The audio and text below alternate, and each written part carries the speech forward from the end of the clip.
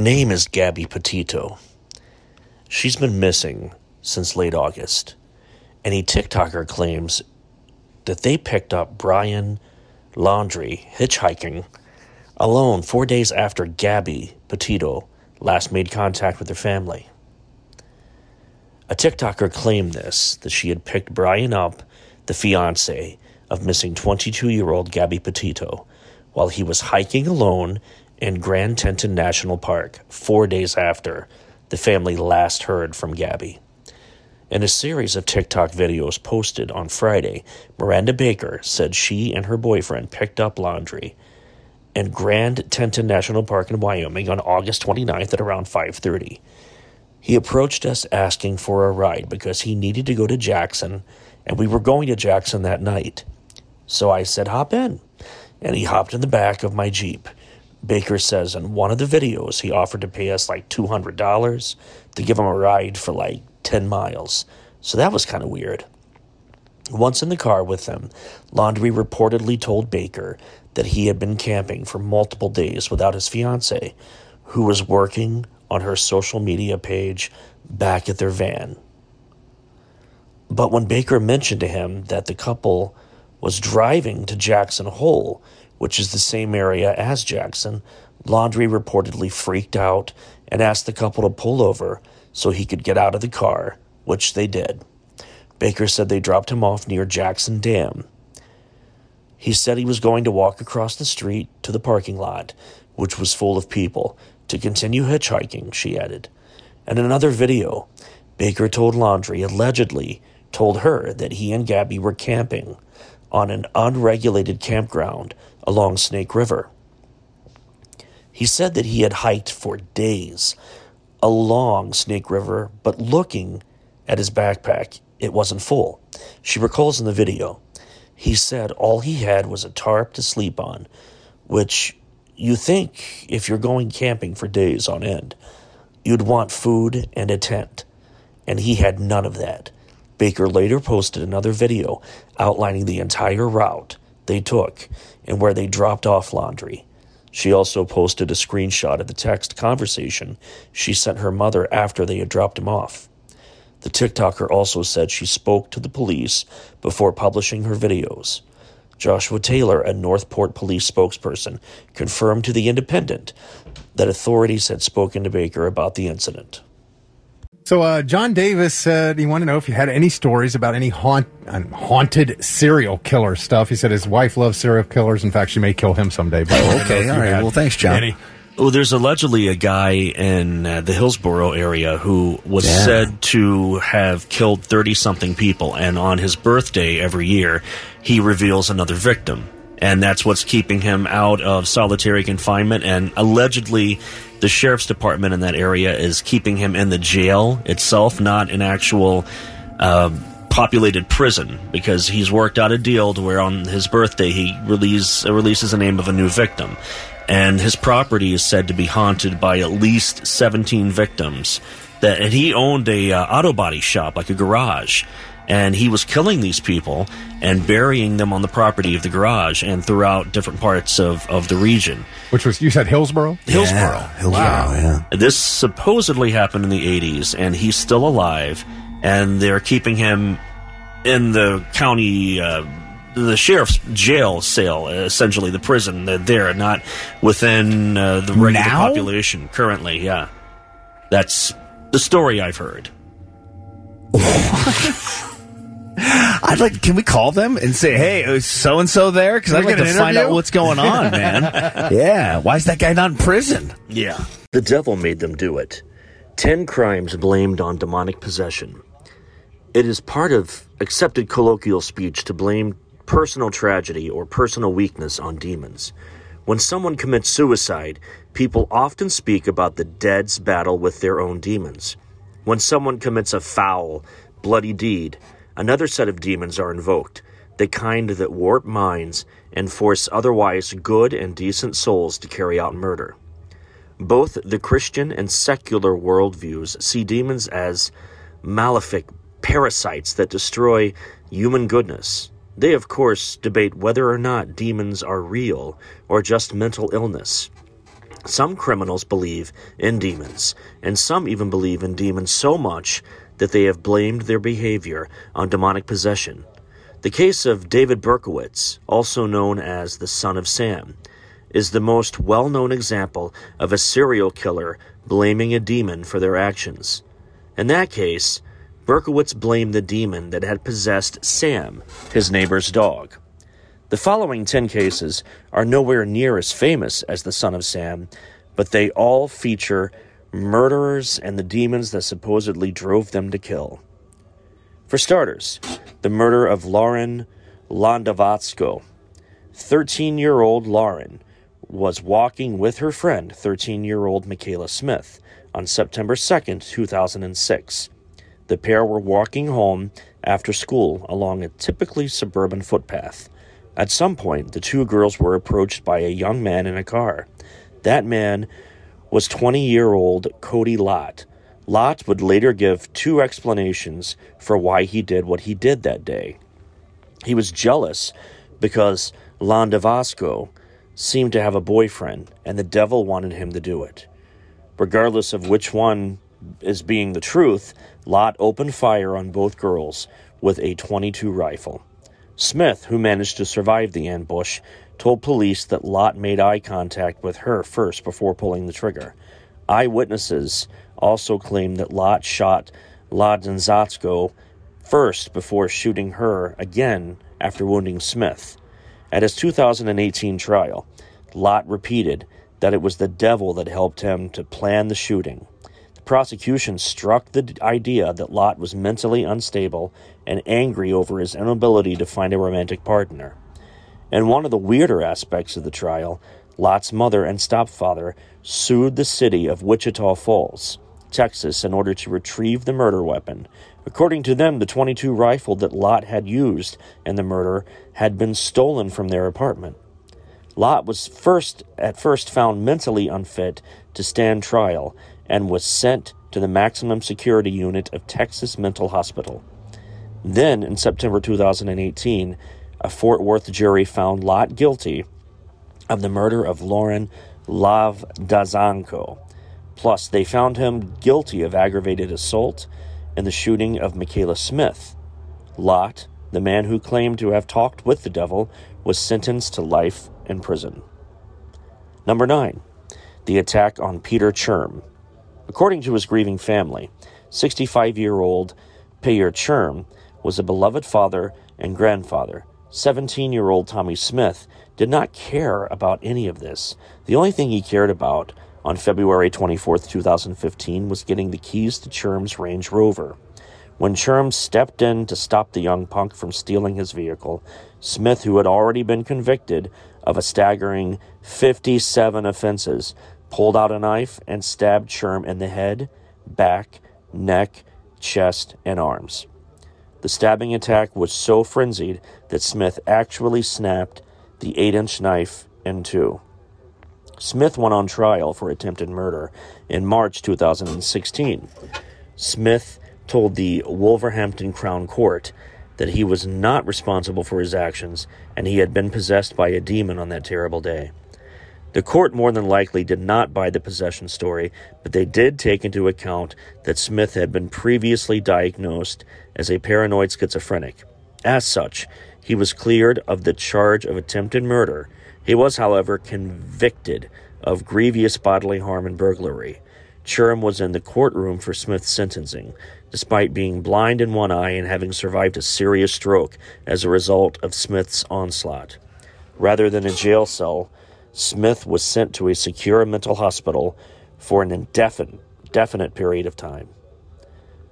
The failed exorcism of Michael Taylor is our number 8.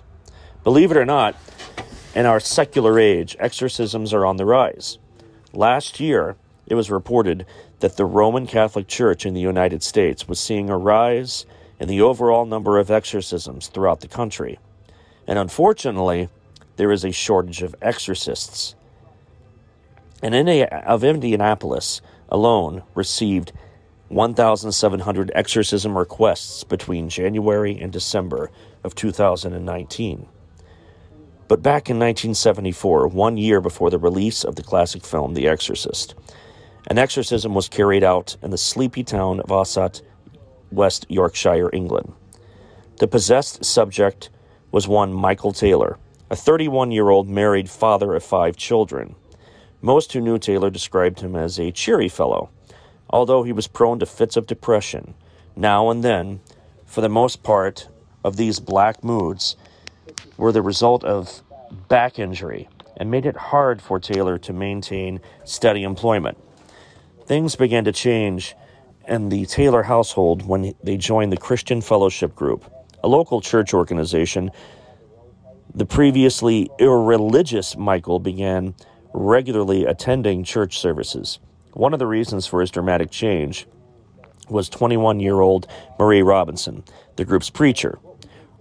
Robinson convinced her congregation that the power of God could drive out their demons. Outside of these meetings, some in Ossett began to claim that Robinson and Taylor were carrying out an affair. The more Taylor became involved with Robinson, the more his attitude began to change. The once chipper man became easily irritated and foul-tempered. Things came to a head when Taylor and Robinson were found naked together. Taylor blamed this on an evil presence within himself, and local Anglican vicar was called to perform an exorcism. During an all-night ceremony in October of 1974, the vicar, other ministers apparently drove out 40 demons, including the demons of bestiality, incest, lewdness, and blasphemy. However, the exhausted clergymen decided to go home, even though they still believed that 3 demons, murder, violence, and insanity, were still in Taylor. A few hours later, Taylor was found covered in blood, which he claimed belonged to Satan himself. The blood, in fact, belonged to his wife, Christine, whose mutilated body was later discovered in the Taylor home. Taylor was ultimately found not guilty by reason of insanity. Number 7, the murder of Angie Escobar. On September 10th, 2015, a body was discovered inside of an abandoned car in the Whitestone section of Queens, New York. The body belonged to 28-year-old Angie Escobar, who had died after being stabbed some 80 times. The medical examiner in the case found that Angie had been killed 4 days prior to her discovery. Before long, the New York Police Department zeroed in on a suspect, 31-year-old Luis Zambrano of Flushing, Queens. Zambrano was arrested on September 18th after fleeing to Virginia. Zambrano ultimately confessed to police that he had stabbed Escobar with a pair of scissors after the single mother admitted that she wanted to break off their relationship. In pleading guilty, Zambrano claimed that he had been possessed by a demon at the time of the murder. Zambrano also blamed trust issues for his actions. Number 6, Mommy is a Killer. Elizabeta Plaskowatsky of Naperville, Illinois, began hearing voices sometime before October 30th, 2012. These voices told Elizabeta that her child and one of her friends were possessed and needed to die in order to find salvation. Elizabeta gave in to these voices, and on October 30th, she killed 7-year-old Justin Plaskowa and 5-year-old Olivia Dworaskowski. Justin was Elizabeta's son, while Olivia was spending the night in the Plaskiawaska family home. Number 5, a frenzy of extreme violence. In Luton, England, it's a rough place. Earlier in 2018, crime studies in the UK found that the city was one of the highest burglary rates in all of England and Wales. Luton is also notorious as a popular home for some of the UK's most fearsome jihadists. As recently as July 2019, a 28-year-old man and a 25-year-old woman were arrested in the city and accused of carrying documents implicating them in a forthcoming terror attack. Luton was the scene of a very different type of horror on May 26, 2015. That night, 32-year-old Jason Nelson originally from Grenada, went to the home of 20-year-old drug dealer Jordan McGuire. The goal was to buy weed. However, Nelson didn't buy anything that night. Instead, he stabbed McGuire several times before fleeing into the night. McGuire managed to cling to life long enough to die in the street like a dog. After the police apprehended the suspect, he claimed that demons were surrounding the men that he murdered, and that the demons told him in order to free himself, he had to kill McGuire. Please hold for a word from our sponsor. The Devil on Trial. Brookline, Connecticut is the type of town where murder never happens.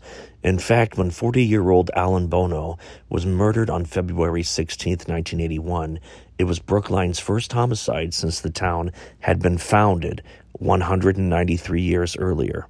The guilty party had stabbed Bono more than 20 times with a common pocket knife. The killer was 19-year-old Arne Cheyenne Johnson. Went to trial, proclaiming a most unusual defense, not guilty by reason of demonic possession. The Devil app. In February 2019, police in Kalamazoo, Michigan, released the 2016 interrogation tapes of spree killer Jason Dalton. Dalton, 48, carried out one of the most inexplicable mass shootings in recent memory. On February 20th, 2016, Dalton, an Uber driver, shot and killed 62-year-old Mary Lou Nye and her sister-in-law, 60-year-old Joe Nye, 74-year-old Dorothy Judy Brown, 68-year-old Barbara Hawthorne, and 53-year-old Richard Smith, and his 17-year-old son Tyler. In between some of these drive-by shootings, Dalton continued to pick up passengers and drop them off at their destinations. 14-year-old Abigail Kampf and 28-year-old Tina Carruthers were also shot during Dalton's rampage, but they managed to survive. During his interrogation, Dalton told detectives that Uber mobile app began changing his personality. I know you guys are going to have a hard time believing this, but it literally took over my mind and body, Dalton told investigators. Cannibal Killers, number 2. It is not easy to horrify the Russian public, but that is what happened in August 2008 in a forest outside of the city of Yaroslav. 4 mutilated corpses were found. The bodies had been desecrated beyond belief. Plus, homicide investigators also learned that the victims, all of whom were teenage boys, had been robbed either before or after death. Still, despite this fact, the sheer brutality of the crime led investigators to believe that robbery was not the motive. Following a trial which was closed to the public due to the gruesome nature of the crime, 21-year-old Aga Balak was sentenced to 20 years in prison on charges of robbery, murder, and corpse desecration.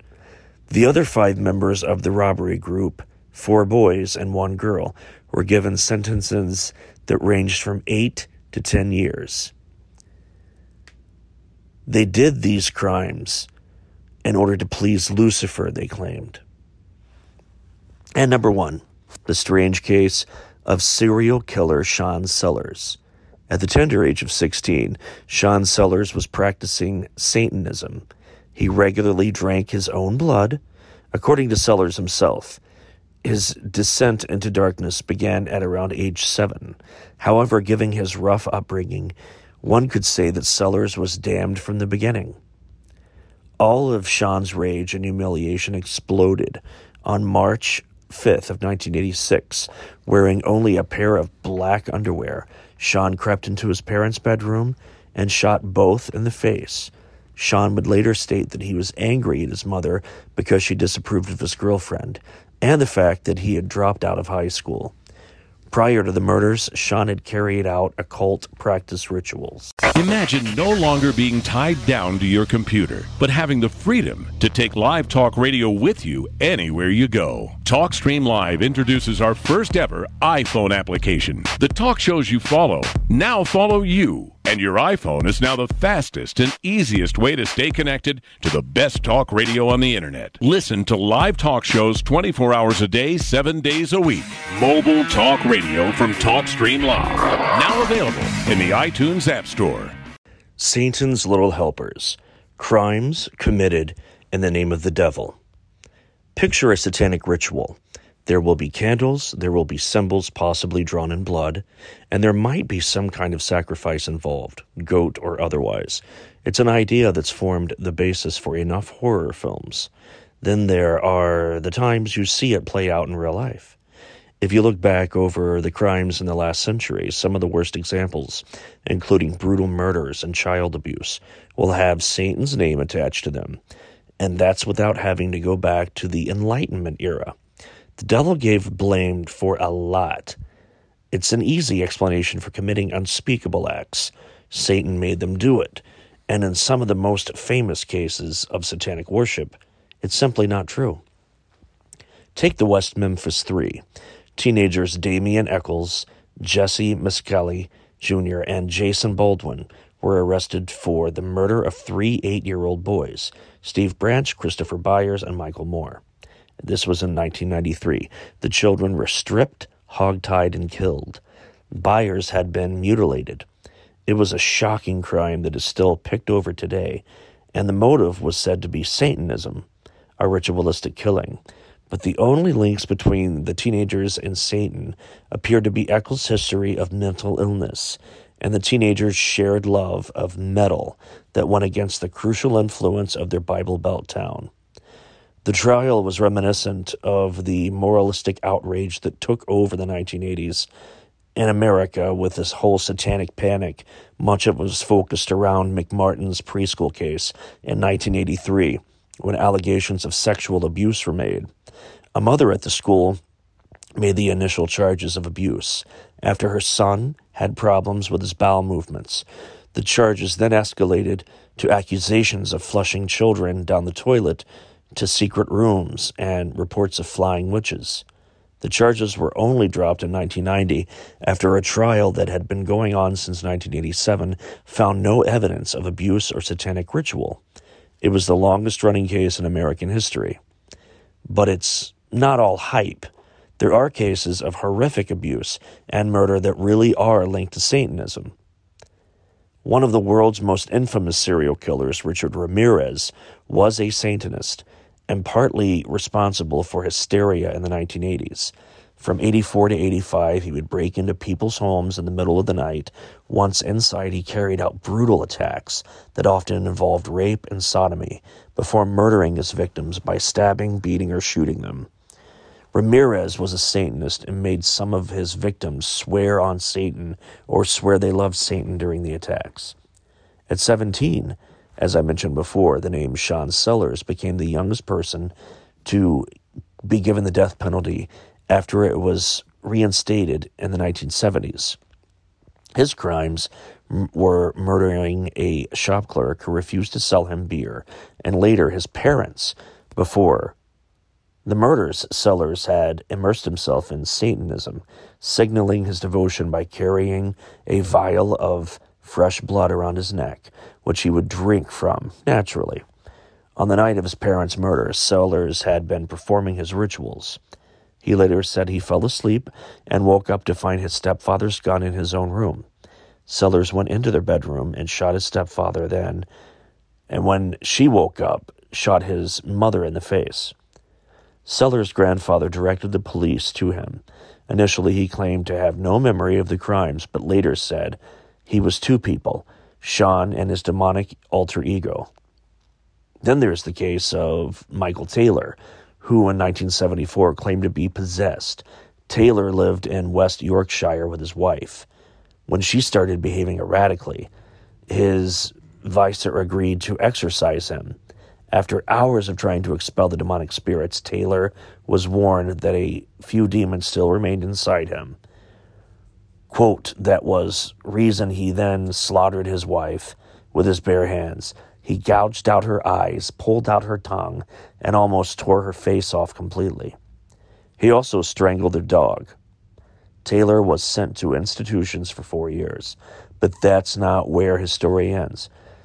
In 2005, he was found guilty of indecently touching a teenage girl.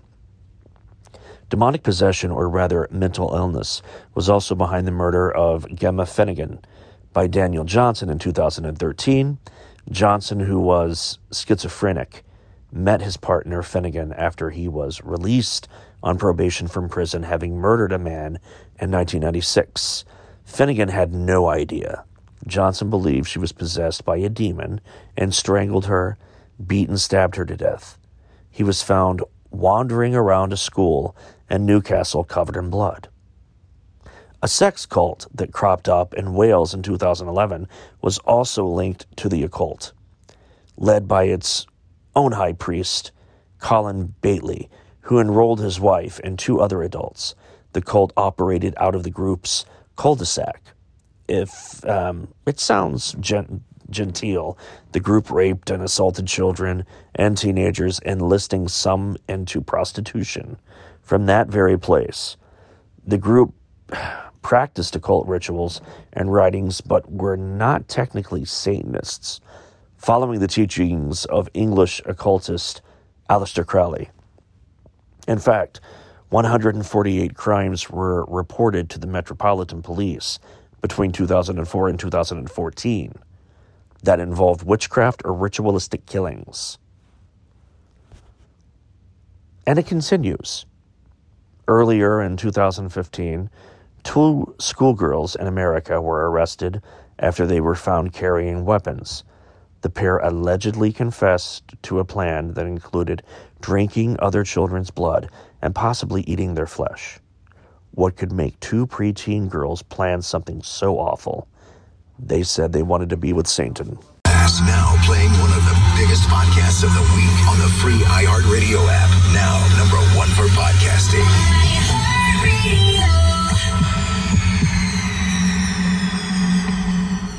Available to order now.